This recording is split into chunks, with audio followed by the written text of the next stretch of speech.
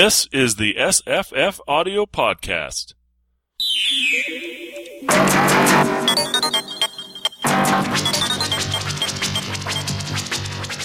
Hi, I'm Jesse. I'm Scott. I'm Tamahome. And I'm Jenny.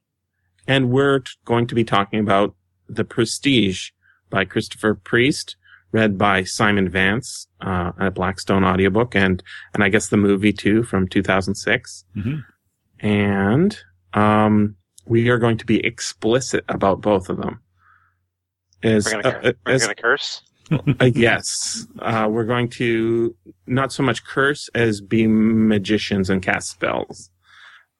See what I did? We're going to show the prestige before the... yes. Well, you know, I love that about this is he says, I'm going to trick you right at the beginning, right? Mm. And then he tricks us all the way through. I was tricked all the way through, even though I'd seen the movie before I read the book. Yeah, they're different things. You know, a lot of differences between the two. Yeah.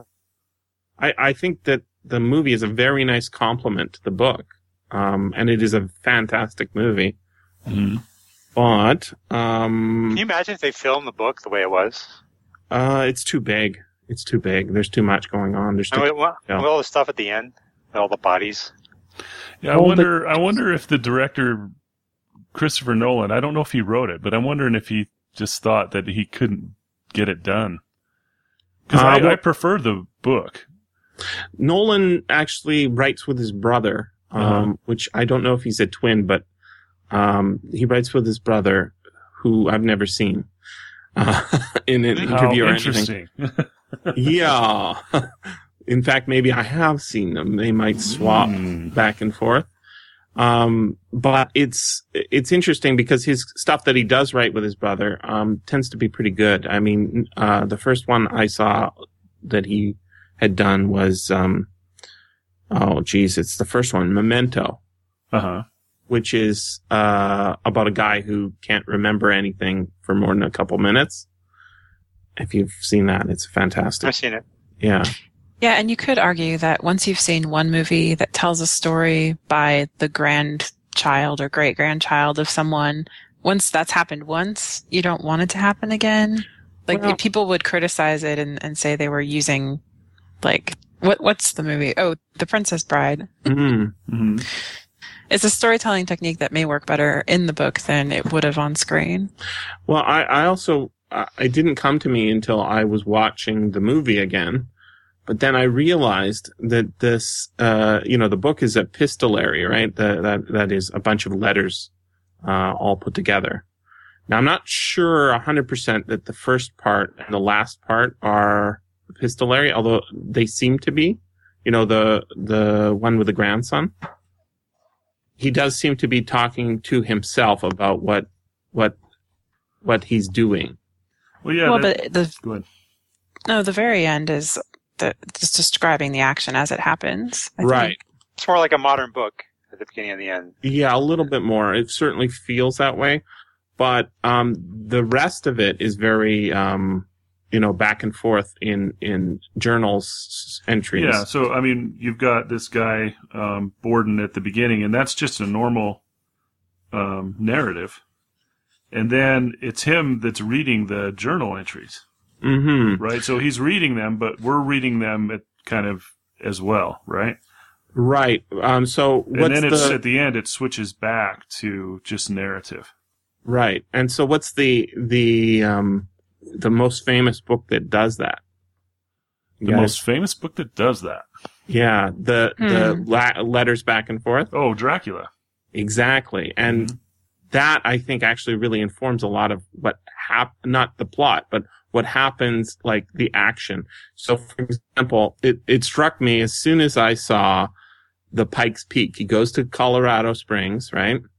And then he has to get a ride up the mountain. And the driver won't take him all the way. And, it's a carriage. It's Dracula's castle, well, right? that's cool. I hadn't made that connection. It's like, so, like, yeah, he goes up there and they're like, the people in the town are all, sort of under the influence of the man on top of the mountain. Yeah. And who's the man on top of the mountain? He is the man on top of the mountain, and he can turn off the village at will, with his... David Bowie is at the top of the mountain. Yeah. And, so in both the movie and the book, Tesla plays this sort of magician of the magician's role, right? He's the man who can turn, magic into science or science into magic. Yeah, well, it's like Clark's thing, if you don't understand it, it's magic. Mm-hmm. If it's sufficiently advanced. So I'm very, very curious about a lot of things in this. I have extensive notes, as I mentioned earlier. But I wanted to ask you guys, what do you think the genre of this book is? Tam, what do you think? I was going to say it seems to turn to like a gothic. Yeah, very novel. gothic, I think. I mean, I didn't connect it to Dracula, but I mean, it is kind of like Dracula, like an old-fashioned horror. Scott, do you think it's a... I think it's science fiction. Yeah, I was rereading your review from years ago, and I think that's what you were implying. Yeah, it won a World Fantasy Award, best fantasy novel, and but I read it and I was like, I think this is science fiction. That's what I'd call it. I think that's what I was thinking when I watched the movie. It's science fiction. And after talking to Jenny, I'd say with a nice twist of Lovecraft at the end of it. Yeah. Interesting. Well, I see horror all the way through it. I mean, if you look at what's happening to the people who aren't the magicians, because the magicians are making these decisions that are killing others, particularly in the movie version. Are they? People are, yeah. Who's getting killed? Well, the assistant dies, right? In the movie or in the book? Well, in the movie, but then in the book, the wife has a miscarriage because of the other detective. And so there are these awful things happening, and they keep escalating it. And at the end, all the bodies and limbs, I mean, to me, that's horror. I think it's interesting what you just accidentally misspoke, I think. You said the other detective. Oh, did I say detective? You Sorry. said detective. I think that's very Freudian.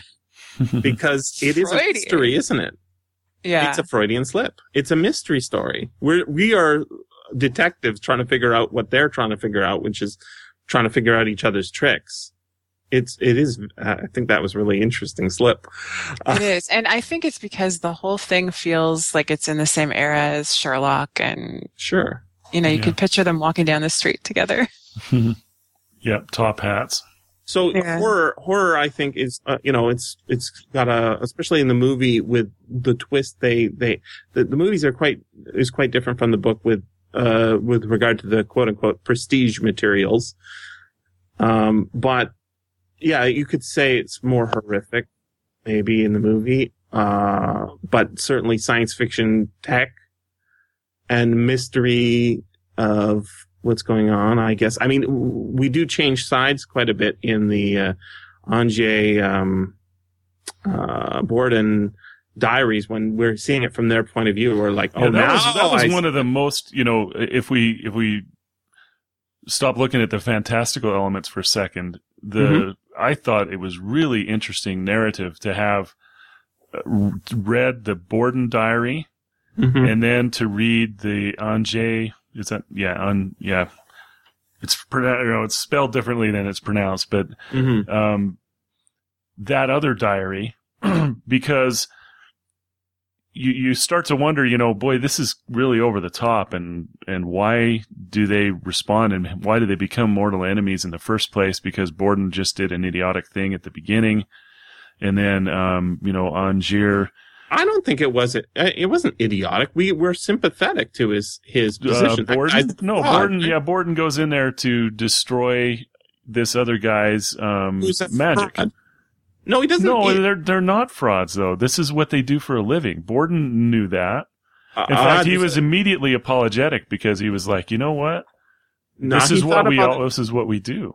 Yeah, well, but I was very sympathetic to the idea that Anjay was crossing a moral line between. I mean, this is what Penn and Teller are always talking about, right? Oh, sure, yeah, and I can understand. Are liars. They are people who are fraudulently stealing money from people Right. in the hopes of, finding contact with the other side. And it's fundamentally, it's a fraud. Whereas the prestidigitator, right? Mm-hmm. The guy who's up on stage, he might say, oh yes, magic, magic, magic.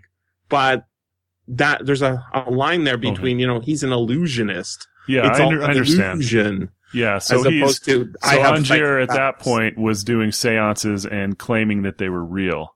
Right. And when they do magic, there's like this understood thing with the audience, which Borden talks about quite a bit at the beginning. Yeah, the pact. Yeah, there's a pact between them and the audience, kind of a suspension of disbelief, where the audience really doesn't believe that it's magic, but they can't figure out how it's done, and that's their joy of it. They call in the movie. Michael Caine says it's the pact. I'll try and do my Michael Caine. I'm not very good. There's the pact. No, that's terrible. That was more like Simon Vance doing Michael Caine. Whatever. There's the pact. There's the turn, and then there's the prestige. Right. At the beginning, you make a pact with the audience. Look, I have nothing up my sleeves, right? And you show the object from all sides. There's the turn, right? The unexpected thing that happens, and then the prestige, which is the payoff for it's almost like a joke where you show something, you change it, and then you bring it back to where it was. It's why, often sorry. I was going to say, I think the first part is called the pledge. The pledge. I'm sorry, not the pact. You're right. Mm-hmm. The pledge, the turn, the prestige. But the pledge is, come with me on this journey. And everybody's saying, yeah, I'm buying into it. It's like at the beginning of a joke, you say, knock, knock. If you buy into it, you say, who's there? And, we're all here. And then you go with the third one. Mm-hmm. That's why the comedians start with, a joke about some issue or some topic. And then at the end of their routine, they come back and they give you that same word or phraseology that they started with, and everybody claps because they know that the story's over. The magic act has been completed. Right. Okay, so my point was that to see it from the second point of view, you could understand because of what happened to his wife and things that was why it escalated so far, because Borden didn't realize what he had actually done or what the result of what he did was. And why didn't he realize that? We don't realize until later why he didn't realize that. Mm-hmm. Yeah. Is because Borden is two men, right? Exactly. Right. I mean, that the fact that he didn't know that his one, it's not one guy getting revenge, it's two guys getting revenge. You ruined our act. We'll get you. Today I'm going to get you. Tomorrow he's going to get you. Yeah. And that was one of the joys of listening to this on audio is, when Simon Vance said something like our and instead of I, you were like, I remember the first time I listened to it, I rewound it to see if I heard it correctly. But I thought that was neat. So well done. Yeah. In reading it, the way that his journal, because that's the first journal you read, and his journal goes back and forth, and sometimes he'll delete things and he'll take things back, and you're like, wow, is this guy really indecisive, or is he, schizophrenic, or what's going on? Two minds. Yeah, I couldn't figure it out at first. I mean, I knew that the punchline about the brothers just from overhearing conversations, but it's not obvious when you're reading it at all, I don't think. I like how it's quite different the way it's revealed in the movie. I mean, in the movie, we've got this love interest who she says, I guess it's a wife of Borden. She says, some days you love me and some days you don't. Some days you're lying when you say you love me. And it's I love that the movie is so different from the book, even though it uses the same basic characters. The changes are not necessarily like just changes for change's sake. Although there's one like that I was a bit curious about. They seem to be changes for film's sake, right? So that repeated motif, because there's no journals at all in the movie, right? It's all on screen. But that visualization. Some days you love me, some days you don't. Mm-hmm. Yeah, we never see the lie on his face. We never get her point of view in the book. No, but Jenny made an interesting point in an email that did she know? I don't think we know that in the novel. So a lot of stuff you can guess at. I think she just thinks, well, at least the way the movie explained it, I have both in my head. It's hard to separate them out, but the way the movie explained it, she just thought it was because he was cheating on her. And that, I mean, in her world, that made sense, that he was just not emotionally, mentally there all the time. But then the assistant had the same experience where sometimes he'd be hot and sometimes he'd be like, I'm married, and punishing her kind of in a way. And so I think both of them were hurt a great deal by that inconsistency. I want to go through those scenes and say which Borden is which. Like right now in this scene, she is standing in front of Borden left, or Borden right. The Borden who is the one who loves her. Because in some of those argument scenes, there's a lot of cuts in these scenes and, overdubs. So sometimes he's arguing with her. I do love you. I do love you. And I'm like, is he the one that loves her, or is he the one that, because he's trying to fix what the other one broke? Or is he the one that, really does love her? And in some of those, it's like obvious, this is one of the things they do in movies that I think is really cool is they'll have the honest liar, right? They have the character who's lying to you the whole time by being honest, just not telling you what the pronouns refer to, right? He says, we have a marriage. Who is the we? Is it, is it us, me and him, or is it me and you and him? Right, and knowing Christian Bale as an actor, I can almost guarantee you that he intentionally had subtle differences based on which person was which. I think not just the makeup and hair, but like the attitude and the accent changed a little bit. I started to notice at the end, just slightly. But so at the end of the movie, which was it, the uncle or we don't even know who genetically sired the child, right? Because it probably doesn't make any difference if you're identical twins genetically. It makes no difference. However, does it make a difference to you? Like, if you could tell that this was the day of fertilization, right? Would it make a difference to you? That made me spin my head for a while. I don't know. Well, it was clear that one of them was interested in being a husband and a father. Right. And the other one was really not. He was just playing along with it. But they both were married to that woman, right? Yeah, so of course. It could have been either of, it could have been whichever day, happened to the fertilization.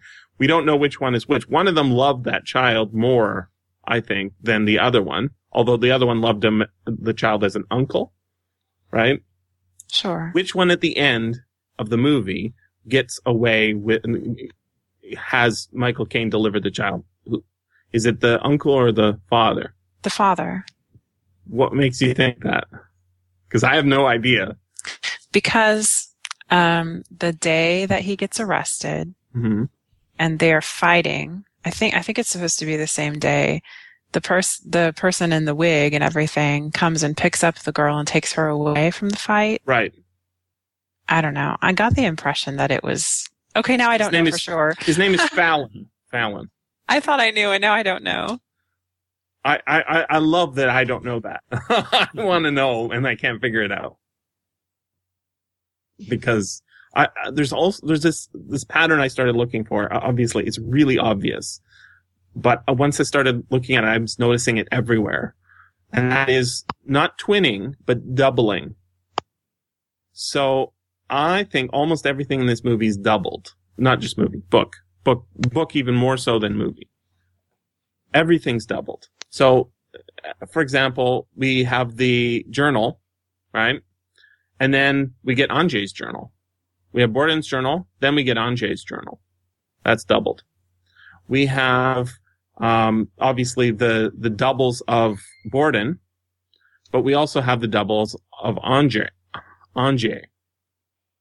We have the girl, the assistant, I think her name Julia, who changes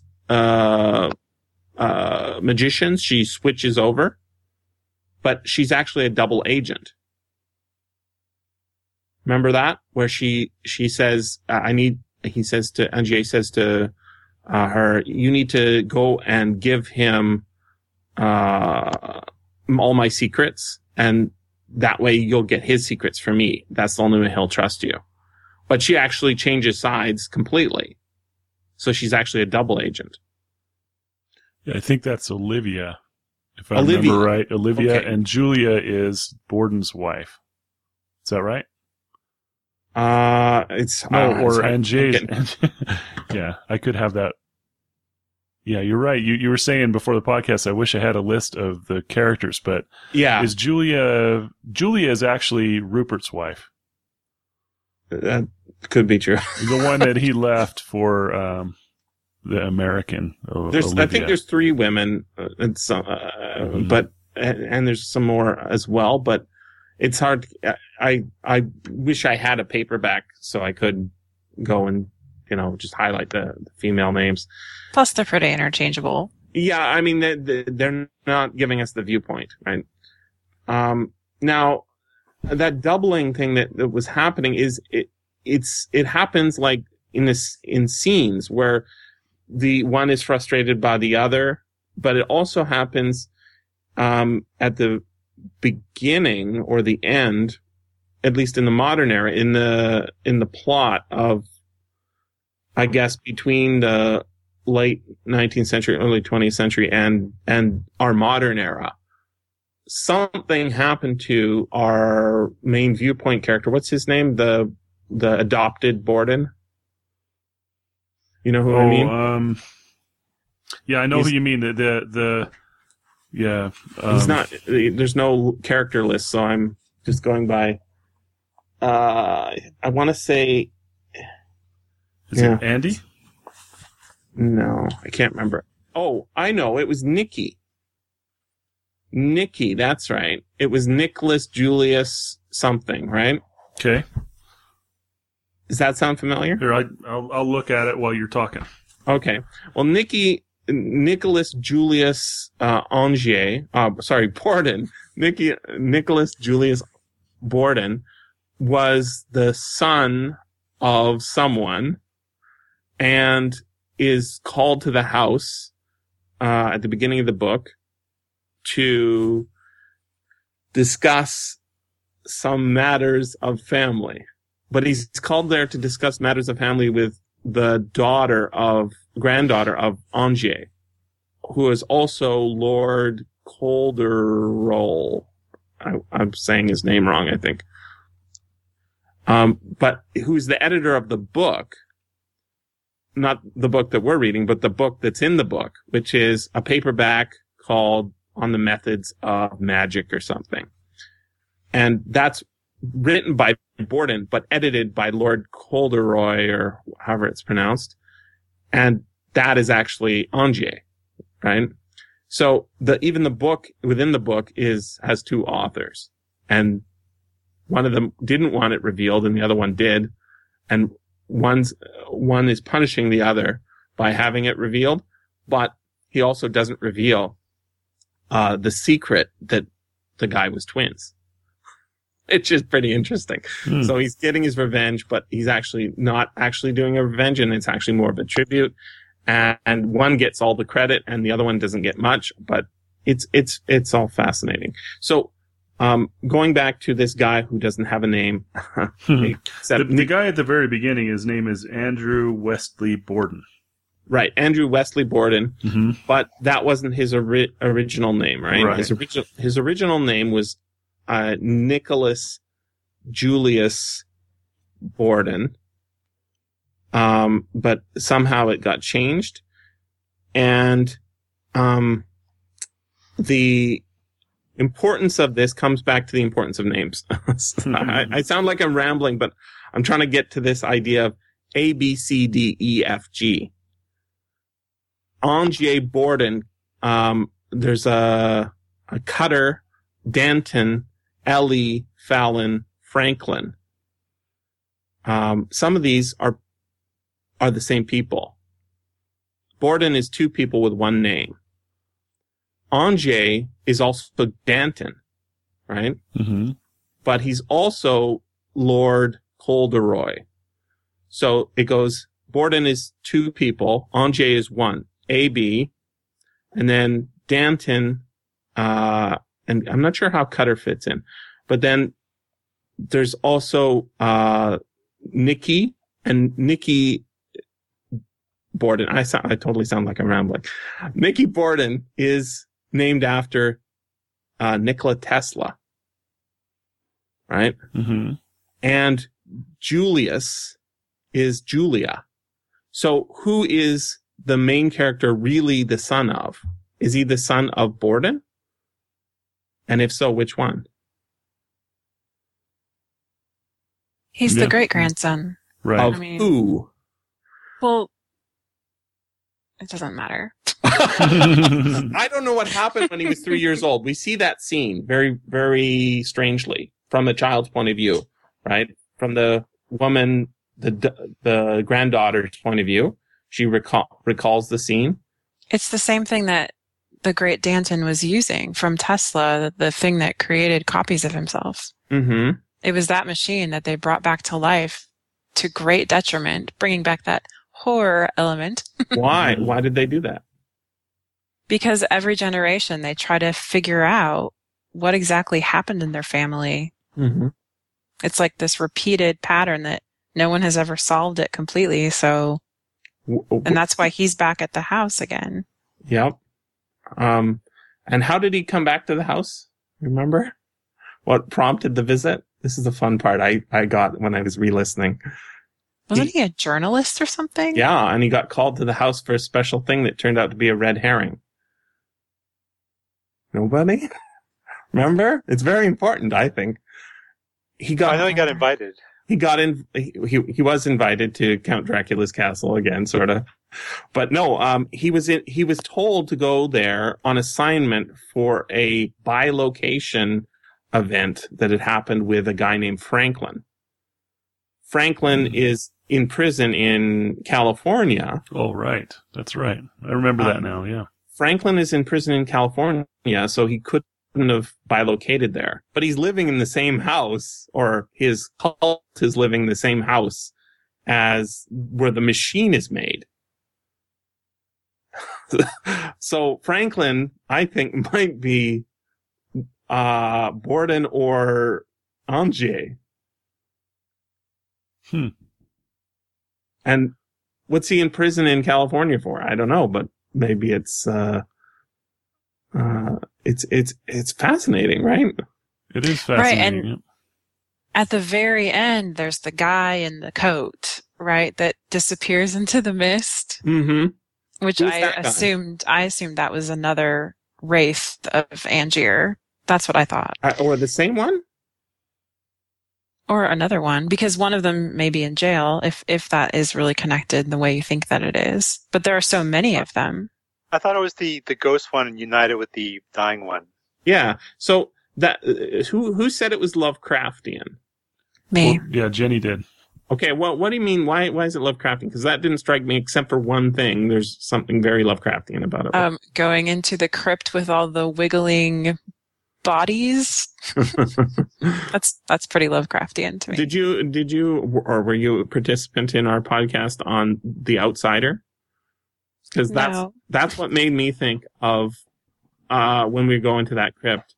The Outsider is a Lovecraft story in which a man wakes up in a tomb, doesn't know he's a ghoul or a ghost or a zombie, but someone had been caring for him since he woke up. He's never seen a mirror. He doesn't know that he's a monster.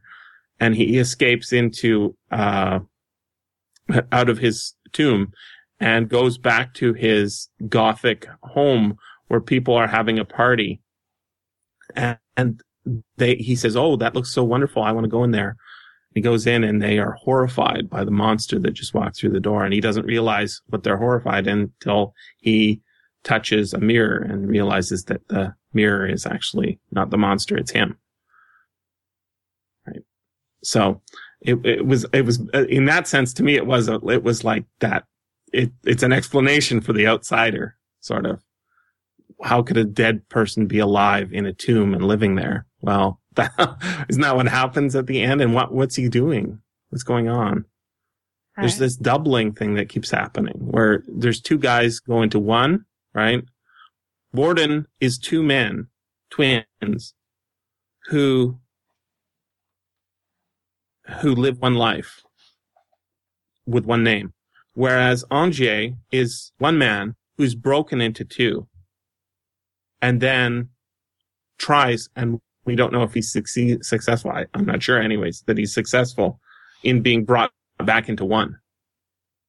That's his final transport is going to be into the dead body of his broken half or broken third.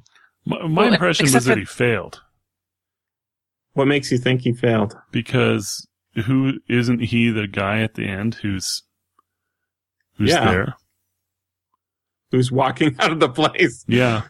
Well, it wasn't a complete success, clearly, because he didn't just walk out and say, "Hey, I'm back." Right. He's been and there's several labels on the shelves and I guess it's a crypt, right? Mm-hmm. Yeah, it's a crypt. So he hasn't just done this trick once; he's done it multiple times. In the movie, the way that they justify, I think the movie's twist is pretty amazing, and it makes it super noir, right? Where this guy is killing himself again and again and again and again and again. He says 100 shows in the movie. He does 100 shows, and for each one of them, he murders himself. He drowns himself. That wasn't, just the one time. It's every time. I think that's pretty amazing because he can't, in the book, he can't kill. And yet I thought he was killing in the book. I think if the transformation or the transportation takes place properly, it transports your body, but it can't duplicate a soul. Or am I reading that wrong? I think I might be reading that wrong. Oh, I'm not sure we know. Yeah, I'm not sure that we know anything about a soul particularly, but wasn't there a description that there was a compartment that sort of that original version of it fell into? But in the movie, they actually had to kill him, right? Every single time. In the movie, he's drowned. The first time he does it, he shoots himself. Mm-hmm. Right? And it's which one shoots? It's the original shoots. Right. The original shoots. Which is amazing. It's amazing. So this guy, agrees to die every single time he does it. But in the he's book, killing himself. Yeah, in the book, it seems that there is this, whatever it is left over, that's a body that seems to be rigid and kind of frozen in time or something. Like it hasn't, it looks like it falls into a compartment. Right. That's my impression. Yeah. It doesn't need to be. And then they collect him and put him in the crypt and he labels them. But they're not quite dead either, because if we're reading the grandson properly, right? Mm-hmm. Right? He's looking for his twin. Well, his twin was his original body that he finds later. Yeah. Okay, I want to go ahead. Yeah. Oh, well, I just want to go on a side trip a little bit because this summer I read Infinite Jest, which has a character that is a wraith, which is what we're talking about at the end here. Mm-hmm. And there's just some things I thought were interesting that I wonder if are true in the Prestige too. And one of those is that the character of James Owen Cadenza, he's the character's in Infinite Jest's father. He's dead. But there's this wraith in the book that turns out to be him. But for him to show up, he has to try really, really, really hard to slow down so that people can see him. Mm. And so you kind of get a similar sense, if not quite the same, where like Nicky, for instance, he isn't always seen and known. It's like he has to wake up or try or something. So if that's true, I was picturing all these other bodies in the crypt that were just waiting to wake up, like quivering with life and never dying completely, and that really creeped me out. It's pretty horrifying. Mm-hmm. Well, they kind of imply that the young kid still is like transmitting his thoughts to the grown-up copy. Yeah. Yeah, Right. and then there was some kind of an exchange of something when he picked up that wraith or whatever. Yeah, he no longer felt lonely, and he felt whole. Right. Mhm. So imagine the torture of dividing yourself multiple times and never having that wholeness. Yeah. So I want to talk about in the book. Remember what happens? He does it the first time, and it's extremely painful, right? Super painful, like traumatizingly painful. Like he said, like 100 hammers hitting you, right? Mhm. Everywhere, Yeah. every part of you. And then as he does it more and more, it becomes a lot less painful, right? And he can get so that he can even come out with a smile on his face, right? And when he actually became addicted to it, kind of. right, and then later on he's addicted to it. But the first time he comes out on stage, he almost does it perfectly. The only way you could not tell it was a little bit hard was that he staggers back a little bit. But he also says after these transportations, he gets really depressed. Like he would become sullen and depressed. And at that time in the book, we don't know why, what the prestige materials are, right? But Yeah. I was, having watched the movie first, I thought, oh, it's because he's feeling depressed because he's killing himself, right? He's like, yeah, I just murdered somebody. Oh, yeah, I'm not feeling so good. This is really hitting me hard. But the more you do it, right, the less is it a teleportation machine or is it a photocopier? Or is it both? Yeah, in the movie, it was definitely a photocopier. In the Yeah. book, It's more, it's like it's like a teleportation machine, but it doesn't, like the Star Trek transporter, when you think about it, you're destroying the original every time you do it. You remember that story that James Patrick Kelly wrote? Think Like a Yeah, Dinosaur. Think Like a Dinosaur. You'd that transport one- yourself somewhere else, but then the original would have to die. I was thinking that was an inspiration for this as well, but I I don't think know it's an inspiration for the movie, but I don't think it was an inspiration for this one. Well, now wait, though, because in the book, they didn't even realize it was working until in the book, they didn't realize it was working until he was walking down the side of the road and saw the metal rod that they'd tried to teleport. Yeah, yeah. Because they never even thought to look for it because the original rod was still there. Right. So they thought that it was going to be a teleportation device, and I think it ended up being a copying device. And I don't know if this is in the book, but in the movie, Tesla says, well, that's the thing about science. You never really know what's going to happen. So I kind of liked that. I think I like the Tesla way more in the book because in the movie, he's like, I'm building you this machine, but don't use it. You should throw it away immediately. Yeah. It's a little bit too, like the second time through, I'm like, it's a little too more obvious. He seemed more like a real Tesla in the book. I don't know if that's true, but it took his need for money, and that's why he was doing this, is because he needed the cash. And I was also weirded out. Like I was thinking, why is he speaking with an American accent? Tesla is from Serbia, and so I looked it up. And Tesla apparently spoke like a highly educated man without an accent. He says without an accent, or precise without an accent, and so he would have spoken, I guess, American like that. In the movie, for some reason, they changed Anjay to an American, whereas Hugh Jackman's Australian. I don't know why they would change that. Yeah, I don't know either. I mean, they should have just kept them both English, as far as I can see. Yeah, and Simon Vance adopted a American accent for. We've got the guy who comes out of the tomb, right? We've got the Franklin character, the guy in prison in Australia. No, not Australia. California. Yeah. Guy in prison in California. There's a theme here.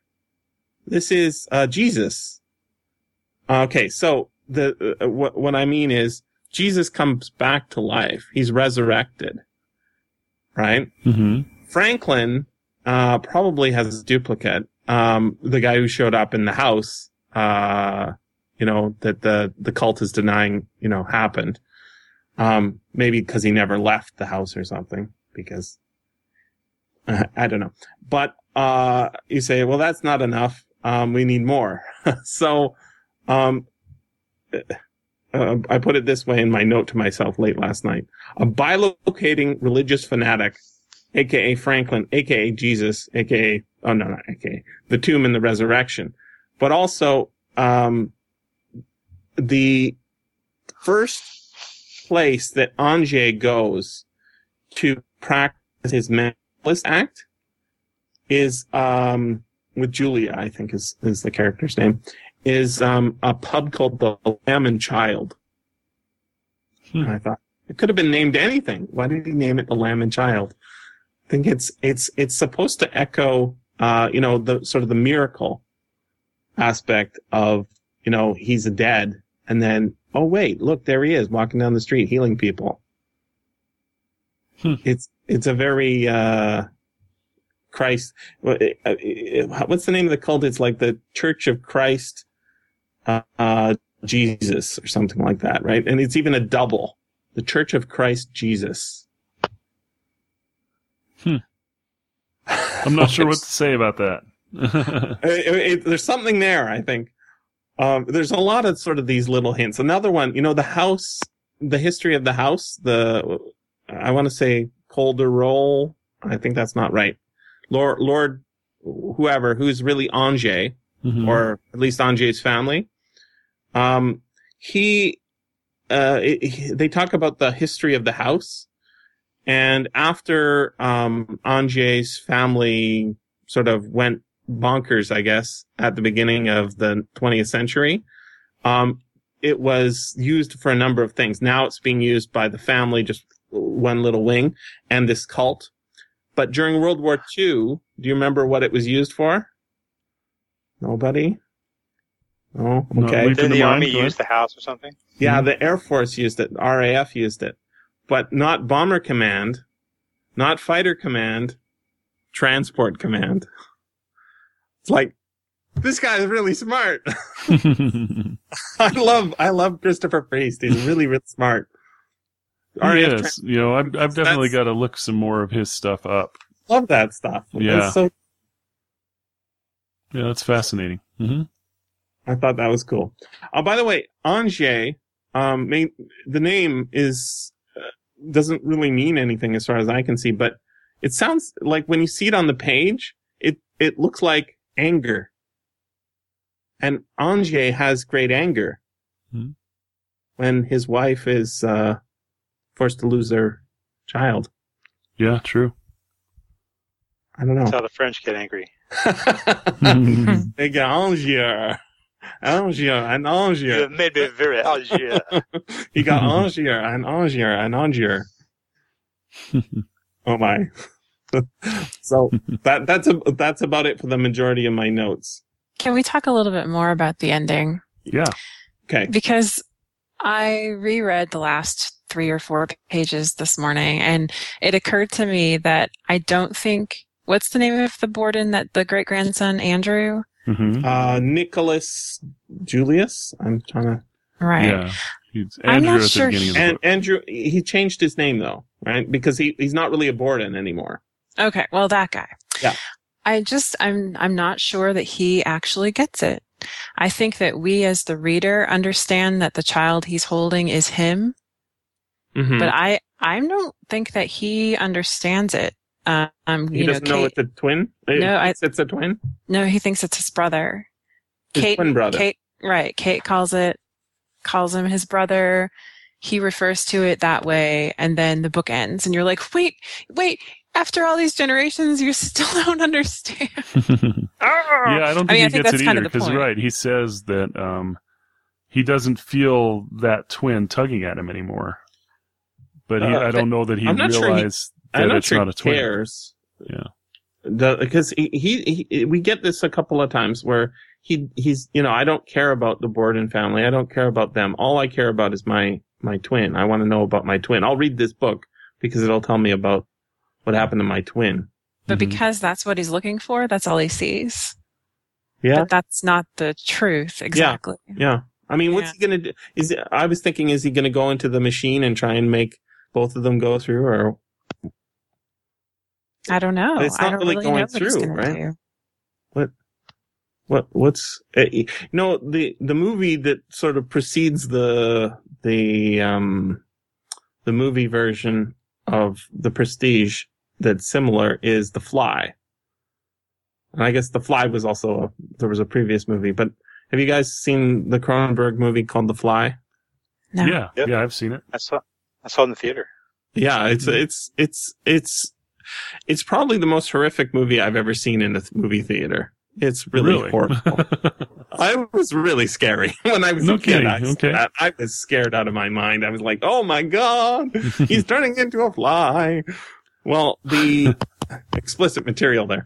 Now, it's pretty graphic. Now, what's interesting there is when he's put into the machine with the fly, right? It's a transporter, basically, like a Star Trek transporter. But it destroys what it makes at what it transports in the process of transporting it, in the same way that I guess a Star Trek transporter does. Although they don't say it's destroying, they say it's just transferring the information digitally. Really, it's because I guess they can make copies in transporters or whatever. But in the Fly, it destroys what's in the machine and reconstructs it on the other end, right? So it's much more like the movie version of the transporter, the new transported man. Yeah. Right. The new transported man is more like that, except it doesn't kill you in the movie. You have to kill yourself, which is more like the James Patrick Kelly story. Right. So it really is a new transported man. Yeah. Yeah. I mean, I love that there's the transported man and then the new transported man, but he doesn't call it that. He calls it the In a Flash, right? Mm-hmm. Yeah. And that's a doubling and then a denying of the doubling as well. It's so weird. He's really stuck on that doubling. Doubling and the denial of the doubling. Everything's doubled. There's a double agent, right? Yeah. I think this is great. And by location, that's you're being in two places at once. Okay, so I also want to go back to talking about the women. Oh, by the way, the lamb and the child, those are the same thing. The lamb is the child. Right? So, I'm sorry. You can continue, Jenny. The women in this novel are so pointless and flat. It's kind of sad. I think the reason that it bothered me so much is because another magician book I've read recently is The Night Circus. Have you guys read this book? No, but I remember reading your review of it, I think. Yeah, The Night Circus by Aaron Morgenstern. It's about this circus that is falling apart. It's like a magical circus that shows up without warning. But it's the central story are these two magicians who are dueling, and one is a woman and one is a man. And I just kept thinking, like, why couldn't some of the main characters in this been women? It just seemed seemed more traditional. Like, I almost feel like the author is from a different era. Yeah, it feels like a classic, right? I felt, the way that this novel was structured, I think that everybody that's not one of these two guys is kind of wooden. Because it's right. Like, the entire thing is internal to just these two guys, really. Right. They're just convenient characters. Not just the women, but everyone surrounding them. Everyone surrounding them, yeah. That's how I felt. There was a woman in the modern part. Yeah. She's a character. a character, and she's kind of enigmatic. I don't know what to make of her. But she's yes. a storytelling device. Yeah, it would be interesting. It would be know. interesting to read Borden's wife's journal. Just because, I mean, that would be kind of cool to read. But, you know, all we're seeing is what Borden thinks of her anyway. For the females, right. more to say in the movie, but it's still it's a guy show, really. And I mean, the Michael Caine role is way pumped up from the book. That character's barely there, and the Fallon role is way pumped up. The Engineers roles, right? Mm. But I think the book's got like 30 characters or so. It's got a lot of sort of, you know. I don't know. I look at that and there's really 2 characters. That's what I'm saying is the reason women get the short shrift is because everybody gets the short shrift except for these 2.5 guys. Yeah, but you know what? I was thinking about it. I mean, I was starting out just kind of being catty about it on purpose, but you don't think of women as being magicians. I mean, where in literature are women magicians? Mm-hmm. I was thinking about it, and except for the last 5 years where you have the character in Now You See the movie, which was pretty great, and then in The Night Circus, but other than that, I can think of women that have magical powers, but not like stage performance type magician characters. Yeah. And I wonder why we associate that so much with a male role. That's a good question. I don't know why. I don't know why Luke doesn't go into magic. I mean, you know, the fact that he has a twin is insane. But he does? Yeah, an identical twin that is nothing like him. He says he's a evil twin. But he could do the new Transported Man. He shows he works with women, not men. And here's the thing: if you've got a guy on stage, you know, wearing the tuxedo, right? Is he the assistant?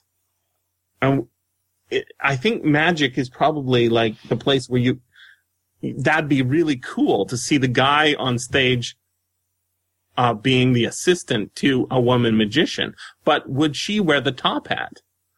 Right? It'd be a very weird, like I've never seen a female magician in real life. Have you guys ever seen one? No, that's what I'm saying, and I can't figure out why that is. I don't know. Just as Zatanna in DC Comics. Yeah, yeah. Yeah, but the women, can't think of one. The women on stage, even in this book, have to have superb performance ability, like fitting into the tiny spaces so that they can do the illusions and holding their breath underwater. I mean, you know, all of these things. Yeah, it'd be cool to write a book about a female magician who, like Jesse said, is acting as the assistant all the time, but she's really running everything. Wouldn't that be great? Talk about misdirection, yeah. I kind of was hoping that that's where we were going to go with the great-granddaughter of Angier. Mm-hmm. I thought that that was kind of a missed opportunity, that he would have found out that she knew a lot more or something like that. You know, in the end, it seemed like she knew as much as he did. And I wanted her to have more secrets. And maybe she does, and we just didn't find them out. I think she's very enigmatic. I mean, she is playing a game with this guy. She's kind of manipulating the thing. But it also seems like she's kind of, the way she's being described as, you know, she doesn't leave the house. It's almost like she's got a twin out there in the world. And she's the one hiding at home. Like in the book, I don't know if I'm under the right impression, but I was under the impression in the book that Angier doubled himself, sent one to go live as Lord Colderoy, or however you pronounce his name, and the other one was the magician. And then later on, we don't see that. We just see the two, the one dying of cancer and the ghost. But by the way, that's all Invisible Man, that part of the book. That's right. The guy who, mm-hmm. I mean, he's a wraith, but he's literally invisible. I think there's even a shout out to the Invisible Man in there. Mm-hmm. Or at least a a wink towards the Invisible Man in there. Yeah. But yeah, I think, I mean, she is an enigmatic figure. Her motivation for calling this guy to come now, what is she thinks she knows what's going on, right? Or at least she is pretty sure she knows what's going on. And now I want to know, what does she know? Yeah, for sure. There's a lot going on here that we don't know. I mean, as we talk about it more. Yeah. Hey, have you guys seen Now You See Me? No, I haven't. Yes. Yeah. It's so great, and that's why. Yeah, there was a female in there, and she did not seem out of place at all. But as I sit here and think about it, I can't think of a female magician. Does she wear a top hat and pull a rabbit out of it? No, but she's every bit as part of this group as everyone else is. Okay. You know, another thing that movie has in common with something that happened on the Prestige movie is, remember on Now You See Me when they got invited using tarot cards? Yeah.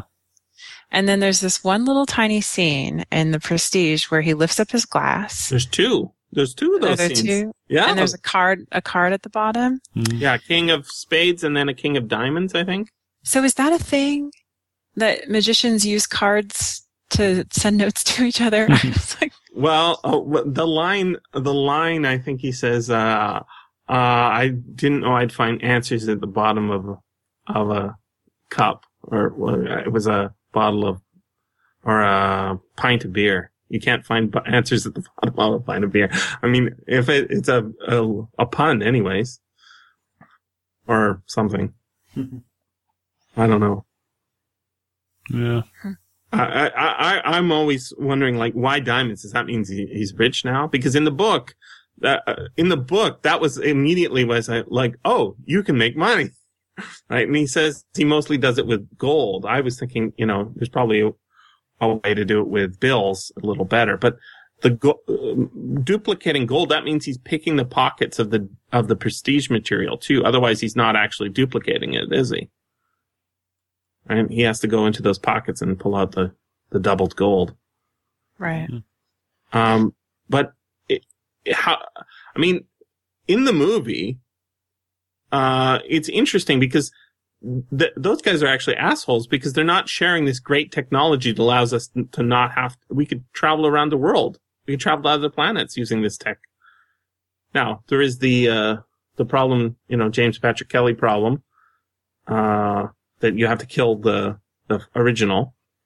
But Well, and it would be your copy that did it, right? So they'd be having all the fun. yeah, I mean, it's weird because he kills himself, but we don't think that's wrong until we see, it in the movie. We say it's okay to kill yourself because you are... You're still there. Yeah, that's why everybody should read that James Patrick Kelly story, I guess. Mm-hmm. Because that's what it's all about, is if you use a technology to transport yourself to another planet, and, once you're on another planet, do you have a duty to kill yourself at the front end? I think not. I remember another story. It's not quite analogous, but Robert J. Sawyer. It's called Identity Theft, Mm-hmm. where he pays a bunch of money. The main character pays a bunch of money to copy himself, his consciousness, into a robot so that he can live Mhm. forever. But the problem is that the original still survives. It's a Yeah. copy, and they take these originals and kind of put them in a nursing home or something, Right. and just kind of give them a decent life till they die. But that's not enough for this guy. He decides he wants to live too. Yeah. Well, it's the problem that's totally avoided by John Scalzi's The Forever. Not The Forever War. Old what's it Man's called? War. Old Man's War. War, right? Yeah. So he hand waves his way to transferring the soul. You just keep transporting enough information into the body of this clone you've got of yourself, green clone, and eventually you're in there. But that's really, there's no, it doesn't work. What I think is interesting is that in the book, we don't know what happens to why are they not animated? And do they not decay? It sounds like they don't rot. Yeah, it sounds like they don't. Right? In fact, their 'Cause they're not eyes were fully open, and alive. their Their eyes are open and they're kind of but their stiff. bodies are frozen in the position, right? It's like even a dead body will, change position after a certain amount of time. I felt like in the book the soul was transported. Yeah, but then just like a second body was left over. But what's with the echo then? And also think about the way it worked in the case of the incomplete transport, where 1/3 of the guy is over here and 2/3 is over there. Mm-hmm. Yeah, that's because it was incomplete. And then you notice also when they come back together or get closer together, the cancers stop for a while. The cancer? Yeah, remember the guy Angier is divided into two, and he starts getting sick, and the doctors can't tell what's wrong with him. They say, "Oh, your blood's thin. That's it." And he weighs himself, and he's 1/3 lighter, and then he starts getting cancers. And then I think I'm getting this right. So that's why they're keeping all the copies instead of just discarding them. There's a health reason there. Is that what you're saying? I don't know. But what I do know is that in the case of the incomplete transfer, we get two minds. But one of them, it's kind of like that episode of Star Trek where Kirk gets transported in two, right? And one's the evil Kirk and one's the good Kirk. But the good Kirk needs the evil Kirk because he can't make decisions. And the evil Kirk he's just like an id. He just goes around raping people. Yeah, he's the sexy Kirk. He's not sexy. He's the rapey Kirk. The rapey Kirk. Whereas the regular Kirk or not the regular Kirk. The wimpy Kirk, he can't be a commander without his rapey side, I guess, or whatever. I don't know. Right. It's kind of gross, but in that one they recombine those two guys in the same way that sort of happens in the final journal entry he's going to say he's going to do. Except he's going to go into a dead body. So it's very strange. I think there's something about like they can't be separated, right? Mm-hmm. And when they are separated, something bad happens, but maybe only in an incomplete transfer. So maybe I don't understand how it all works. Yeah. The complete transfer seemed to work well for the result guy. Yeah, for Angier's. Yeah, doesn't he say in there that you know how he acts like he's hurt, but it is an act, right? I mean, he actually was he feeling detrimental effects, maybe mentally. I think in the beginning he was, but then afterwards, I think he started to feel good about it. Yeah. In the another doubling, by the way, in the movie, Borden gets shot in the hand, and means both of them have to have their hands cut, right? Mm-hmm. To match. And then the wife says, "Oh, you're bleeding again. I don't understand why it's bleeding again." Oh, and then the later on, Borden removes the bed or pillows or whatever that are underneath the trap door, and Angier breaks his leg, right? Mm-hmm. And then that shows up also in the book in a slightly different way. I think it does, doesn't it? There's a hand injury on one of the guys from the. See, at the beginning, they grow up in a seaside town. The Bordens grew up in a seaside town, but all of that is lies, right? The Bordens? Why is it lies? I don't recall that, but go ahead. Borden twins, when we get their early history, there's no mention of a twin. It's just, I worked for my father at making a Cooper and wheelwrights, right? They made wheels for carts. And he, at one point, gets really good with wood. And that was a lie? But why? What do you say that was a lie? It's all a lie because there's no mention of the brother. Oh, okay. But the fact that he lived and got good at woodworking isn't a lie, right? No, because that's how he got introduced to magic. Right. Well, that's what he says, but he has an injury on his hand, right? He gets, he's making a wheel, and one day he Yeah, he cut his hand. He said that was cuts his hand. He had to stop practicing magic for a while. And that's what made him decide to do it full time, because he didn't want to injure himself again. Yeah, that's what made him stop the woodworking, right? Right. Yeah. So I think, but you're not saying all that was a lie, are you? We know that some of it's a lie, so how do we know what isn't a lie, right? Yeah, that's true. That's true. We don't. It seems to me like up to a certain point we would say, like it's probably not wholly a lie, but we know that the book's been edited by one of the Bordens, right? One of the Mees is going on there and deleting stuff. So we really have no idea. Exactly, but it's a great story. But he gets a cut. He gets a cut on his hand so we have to assume that both of them have that cut on their hand. Yeah. So right? When he got the cut on his hand, when he had that injury, is that when they decided to start living as one person? I wonder when that moment was. Yeah. And well, and there's that whole side story of the magician in the beginning, the Chinese man. Mm-hmm. Yeah. And they use that as an example, and I think you're supposed to apply that to the rest of the story. I think that's right. Where he spent his entire life acting like he was crippled because he needed to act that way on stage to fit the fishbowl underneath his robe. Right. Yeah. And that was really well done in the movie, but also, it's one of the few things that's completely unchanged from the book to the movie, I think. Everything else has, been tweaked or completely changed. But that little metaphor, or I guess it's a theme, I don't know, is the same all the way through in both. Yeah. Both.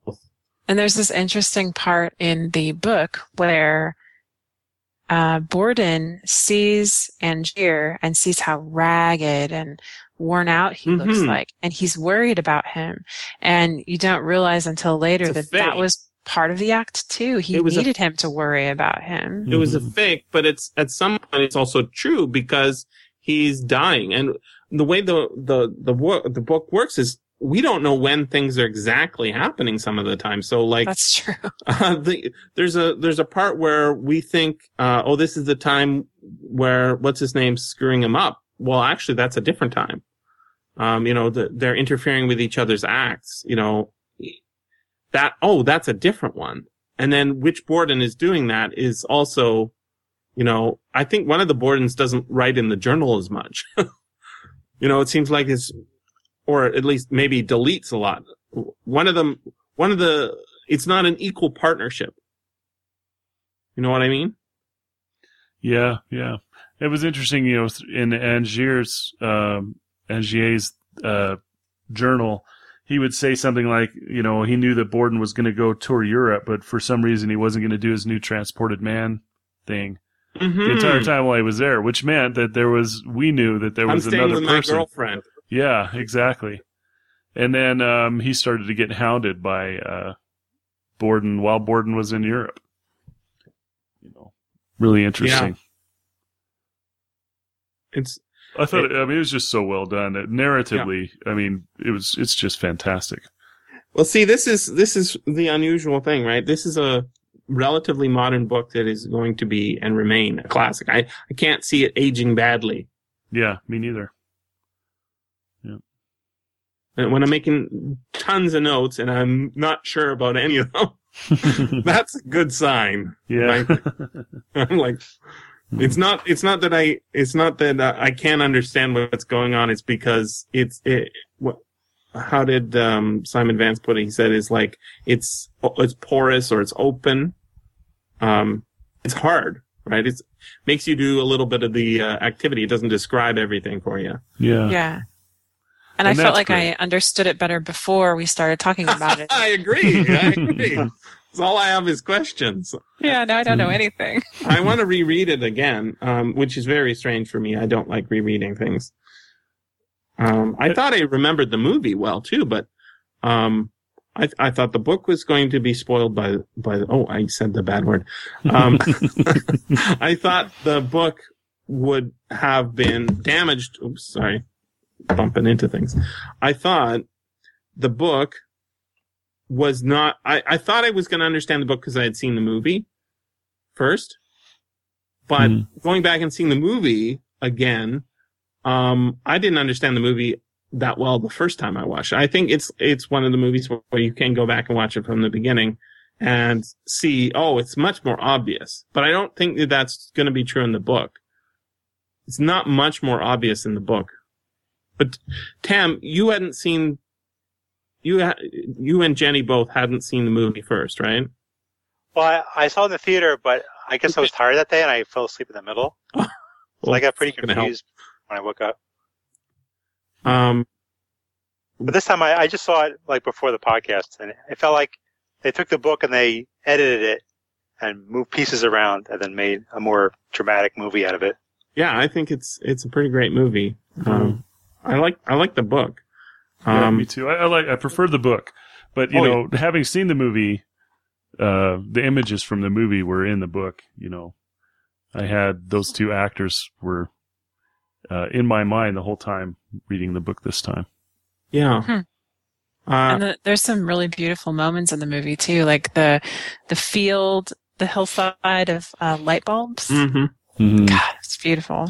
But that's the thing is he is almost like a magician, right? There's another Lovecraft connection there. The guy, Tesla, everybody who, you know, reads a lot about Tesla, they think this guy's the coolest, most interesting man ever. He is like a wizard because he's doing things that seem to be like futuristic in a time when just a brilliant genius sort of weirdo, discovery guy, like a wizard, kind of. And he's got this great nemesis. Hey, again, a doubling, right? Mm-hmm. Who, what do? They sabotage each other. At least one of them's, usually people who like Tesla think one of them's evil, right? Edison's the evil guy.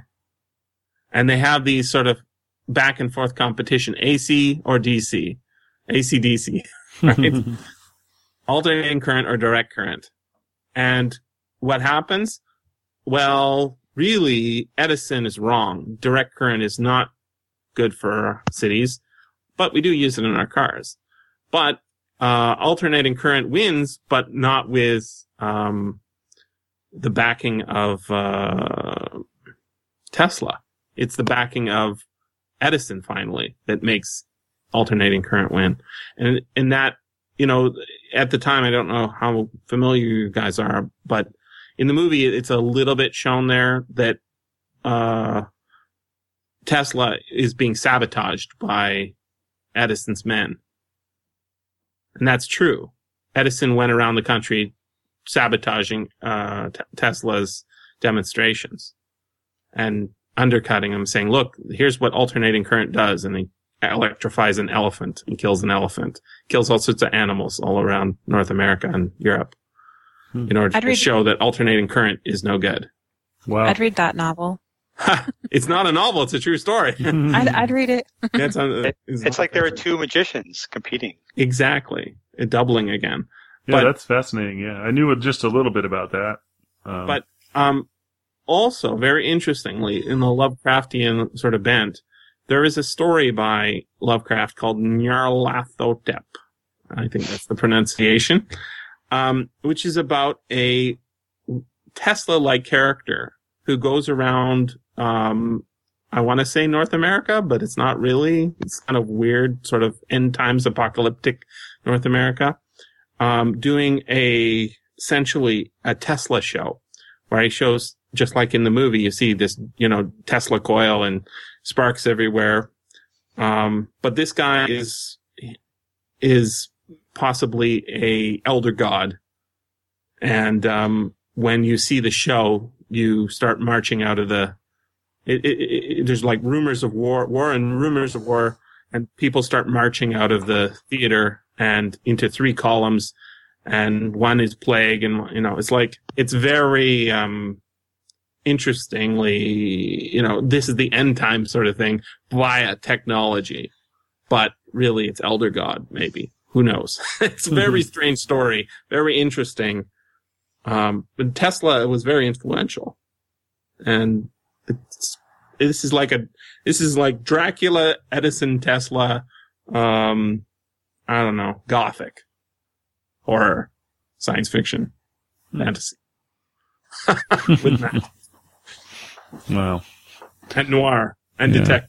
Well, I'm definitely going to explore some more of his books. Looking here, it says he's won the BSFA award 4 times for best novel for Inverted World, The Extremes, The Separation, and The Islanders. That was in 2011. Yeah, The Islanders is the one I have on my list to read. Oh, cool. Really like to. It says he's won the James Tate Black Memorial Prize for Fiction. And I don't know what's involved there. And then he won the World Fantasy Award for The Prestige. He's got a long career. Started in 1970 for novels. Mm-hmm. And he's just put out a new one in June. Cool. It says here that he was married to someone named Lee Kennedy until 2011, with whom he had twins. Interesting. Yeah. I wonder if that means he's a twin. No, he has a machine in his basement that his great-grandfather left to him. That's funny. My dad's a twin. My dad's a fraternal twin. Well, fraternal's a little more reasonable. Yeah. A little more reasonable. It's a little more reasonable to be a fraternal twin than a identical twin. When I was in high school, I was friends with twins, but I was more friends with one of the twins than the other one. But we were still friends, and we actually played role-playing games. And one would be the dungeon master, and one would be the another player. I don't think it was. We didn't play a lot of Dungeons and Dragons, but we did play role-playing games, and they're different. Twins are different. They're not different in appearance. They're just different in interests. Sure. And one is friendlier or less friendly. Well, here's an interesting thing in the Wikipedia entry for Christopher Priest. It says, a film of his novel The Prestige was released on 20 October 2006. It was directed by Christopher Nolan, starred Christian Bale and Hugh Jackman. Despite differences between the novel and screenplay, Nolan was repeatedly so concerned with the denouement that he kept a surprise he was so concerned that it be kept a surprise that he blocked plans for a lucrative U.S. tie-in edition of the book. Which is funny because I was mentioning to Jenny on Twitter that the cover of that book was horrible. But I wonder if that's why it was so horrible. I wonder if that had something to do with it. Didn't want to give anything away. No, something, they weren't going to publish it, and then they were, and then they weren't, and then eventually they said, "Oh, just get it out there," and maybe they didn't have time to do anything different other than just print. Shiny black cover. Yeah. One of the covers, the one on the Wikipedia entry for it, I think, has a magician looking into a mirror. I guess that's the 2005 edition or something. And he's wearing a top hat in the mirror, and he's not in the visual. But yeah, it's kind of it's hard to know what. I'm not sure it can be damaged by knowing more about what's going on in it. Actually, Christopher Priest says it wasn't really a big mystery about Borden. Like he thought it was obvious to the reader through most of the book that Borden had a twin, and in the movie they changed it so there was a big reveal at the end. It's a very well edited movie. You can. It's a lot of moving time around, and this is being told in retrospect, and this shows a little bit more. I mean, what's funny is a lot of the important scenes are shown right at the beginning. The actors performing, you see the guy walking up on stage, you don't know who any of them are yet, but showing the stuff up front is just, it's like, pulling up the sleeves and saying, look, I got nothing up my sleeves, this is what you're going to see. And then bam, out of nowhere comes a little rubber ball or a top hat. It's good stuff. Yeah, I'm looking forward to reading another one of these. Terrific. Which, I think Simon Vance was saying that there was more read by him. He just read another one by Priest. Oh, good. I'll definitely listen to that. I think that'd be good. And yeah. That's great. Actually, Christopher Priest has a book called The Magic where he writes about the film and what he thinks about it. Oh, cool. By the way, there's some really good reviews on the Wikipedia entry. I was reading them earlier. So the first one from 1996, so that's a contemporary of the book's release. The book seems to have been re-released a few times before the movie and after the movie, and the audiobook, of course, and then the original release. So here's from David Langford's 1996 review. It seems entirely logical that Christopher Priest's latest novel should center on a stage magic and magicians. The particular brand of misdirection that lies at the heart of the theatrical conjuring is also a favorite of Priest's literary ploy. The art of not so much fooling the audience as encouraging them to fool themselves. The final section is strange indeed, more gothic than SF in flavor, heavy with metaphorical power. There are revelations and more is implied about the peculiar nature of the Angers Tesla effect's payoff, or quote-unquote prestige, a term used in the sense by both magicians. The trick is done before and after. Priest has rolled up his sleeves, his hands are empty, and he fixes you with an honest look. And yet, you realize it is necessary to read The Prestige again. It's an extraordinary performance, the best book in years, perhaps his best ever. Highly recommended. By the way, at the beginning of the book, I noticed again, he says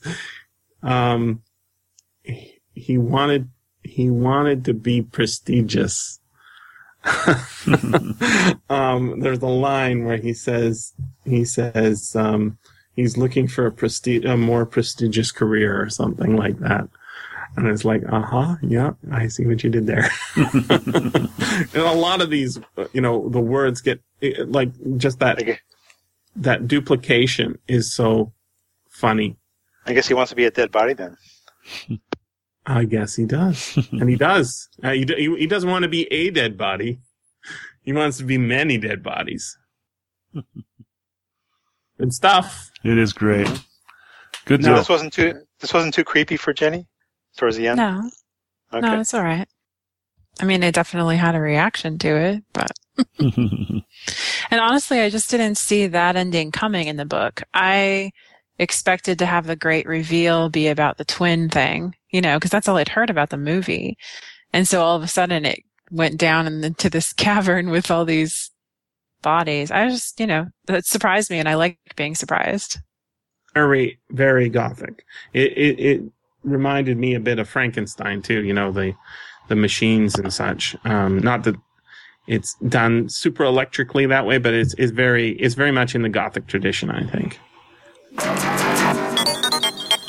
This has been the SFF Audio Podcast. Please join us at www.sffaudio.com.